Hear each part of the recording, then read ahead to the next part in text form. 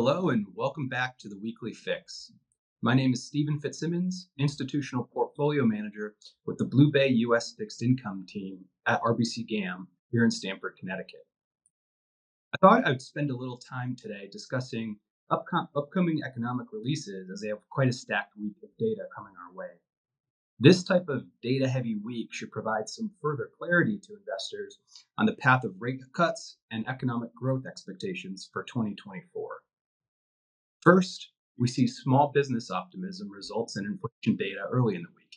It is possible we see a further improvement of small business sentiment this month as we saw some positive revisions to staffing plans and expectations in certain sectors recently. As for CPI inflation, month-over-month core consensus is 0.3%.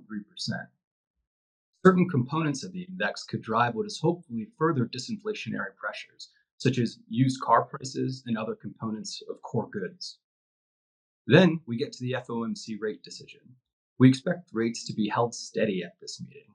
It'll be interesting to take note of Fed Chair Powell's careful wording for any changes since the last meeting. Any indication of dovishness or language around rate cuts would be seen as a potential end to the hiking cycle.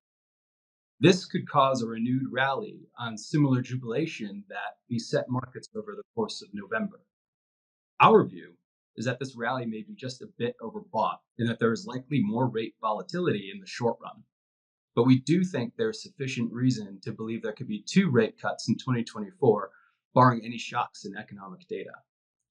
The markets and dot plots, on the other hand, are currently pricing a slightly more bullish 75 basis points of cuts in 2024 and 100 basis points in 2025.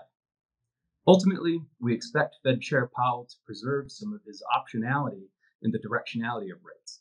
As such, we do not expect him to be strictly dovish in his comments. It would not be surprised if he sprinkles some hawkish rhetoric in there to preserve the FOMC's ability to adapt if data warrants. Later in the week, we get retail sales and industrial production numbers, among some other less massively publicized releases. We expect retail sales to be tepid, but not terrible, which should help preserve some of the bond market rally we have seen in recent weeks.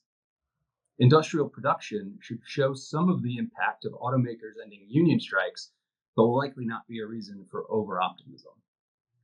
Taken all together, we expect CPI and the FOMC rate decision to be particularly impactful this week.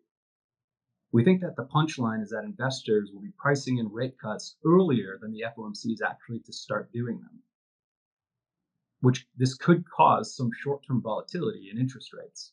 But directionally, we believe the prospect of cuts in 2024 to be a strong one.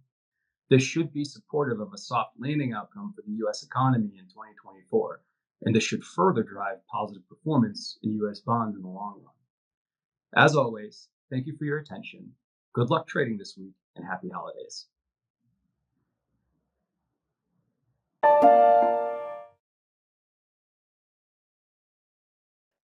This podcast is provided by RBC Global Asset Management, RBC GAM, for informational purposes and may not be reproduced, distributed, or published without the written consent of RBC GAM. This podcast does not constitute an offer or solicitation to buy or to sell any security product or service in any jurisdiction, nor is it intended to provide investment, financial, legal, accounting, tax, or other advice, and such information should not be relied or acted upon for providing such advice. Past performance is not indicative of future results. This product is not available for distribution to investors in jurisdictions where such distribution would be prohibited. Investment and economic outlook information has been compiled by RBC GAM from various sources. Information obtained from third parties is believed to be reliable, but no representation or warranty expressed or implied is made by RBC GAM or its affiliates or any persons as to its accuracy, completeness, or correctness. RBC GAM and its affiliates assume no responsibility for any errors or omissions.